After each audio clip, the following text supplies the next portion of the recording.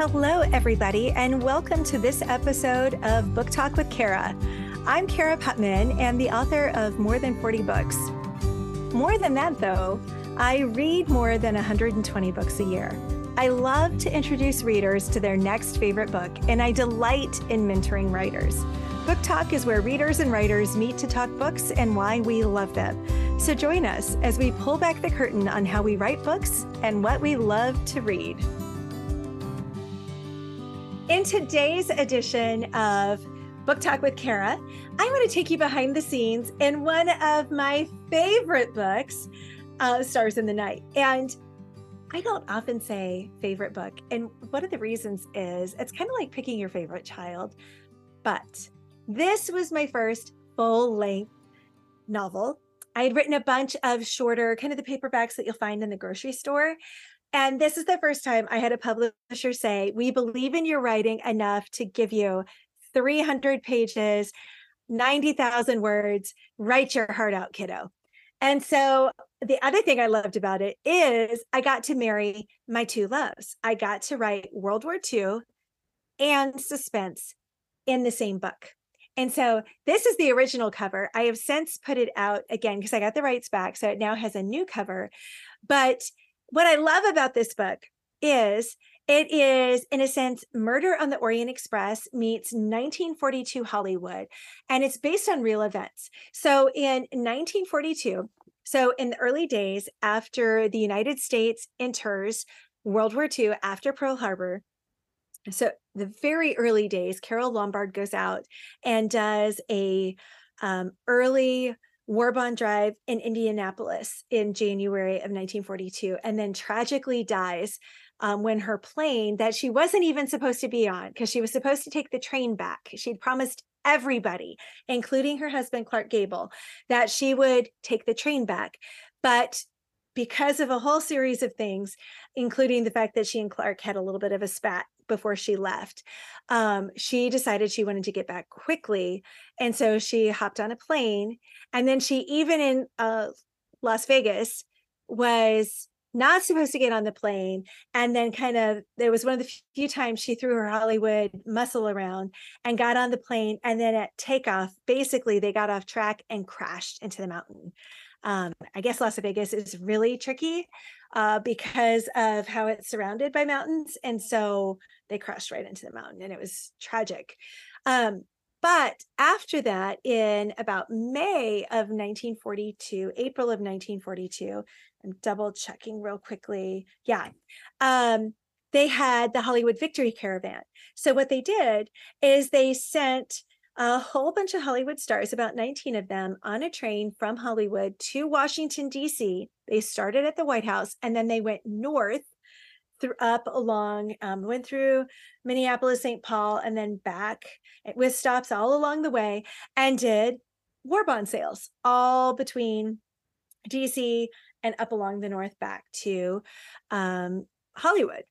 And the joke was that if something happened to the train, the lights would go out in Hollywood because it was filled with people like Bing Crosby, the Marx Brothers, Abbott and Costello. Just, it was filled with these A stars. So I had this idea that a publisher was starting this World War II historic line, but they wanted suspense. And I was like, what if we took the Hollywood Victory Caravan, but started killing people on the train? So kind of that Murder on the Orient Express kind of feel.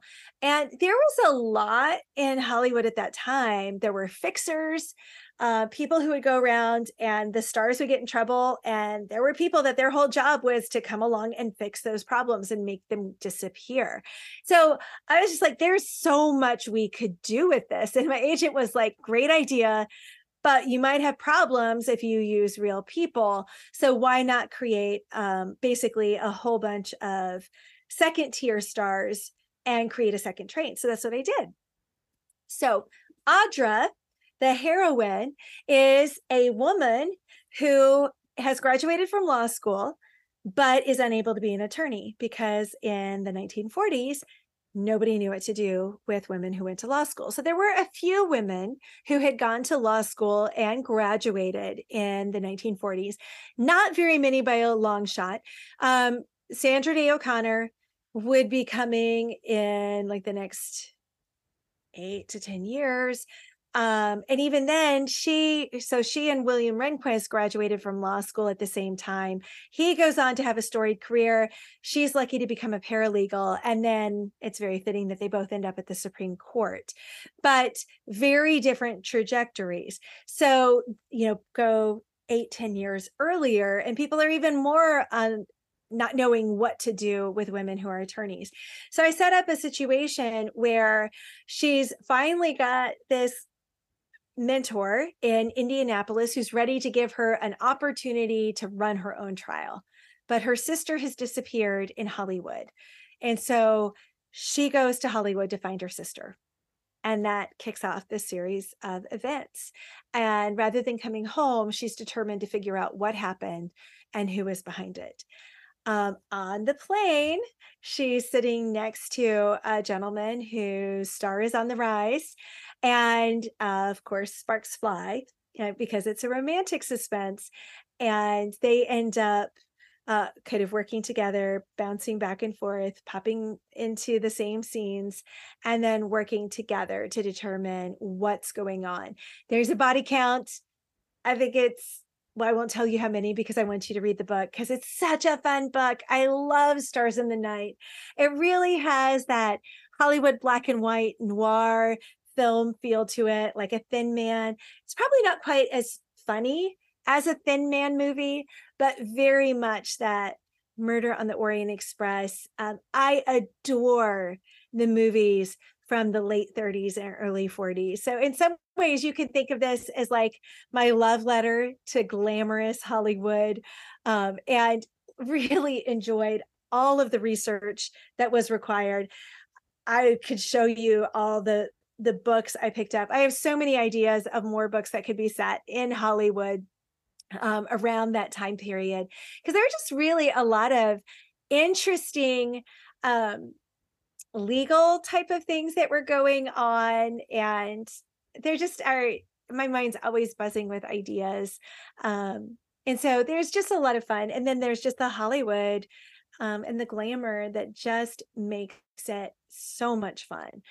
But when you're thinking about Hollywood, World War II, and the way that the country came together. And so being able to really think about all the details. And I will admit, I got a little sidetracked sometimes. There were days when I was working on that book that my husband was like, "Are you really researching or writing? What's going on?" Because I had to, for every stop they made, I had to figure out what theater would have been open. Was it available on the date I wanted it to go through?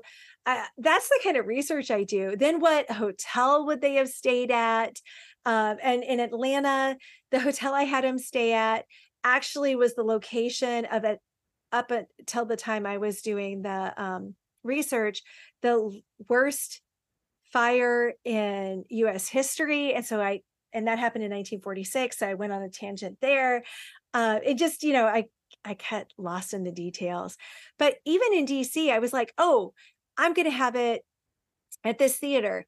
And I was like, I can't. It was fully booked at that time. And so I think I can't remember. I think ended up having it at Ford's Theater, which was kind of fun. But just all the details that I had to dig through to figure out where can we actually do this, and the things I thought that would be possible that ended up not being possible as I did research just keeps me on my toes.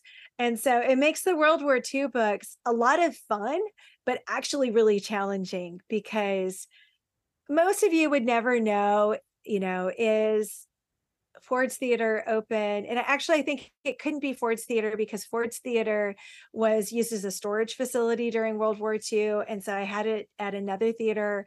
And it just happened to be actually open on the day that I wanted to use it. And so that I think it's at the National Theater. And so, but those kinds of details, and it takes so much time to track that down, but it makes it really fun. And I hope you enjoy reading Stars in the Night and getting swept away by the glamour and the mystery and suspense of 1942 Hollywood. Thanks for listening to this episode of Book Talk with Kara. Come back next week to find your next great book and author to try.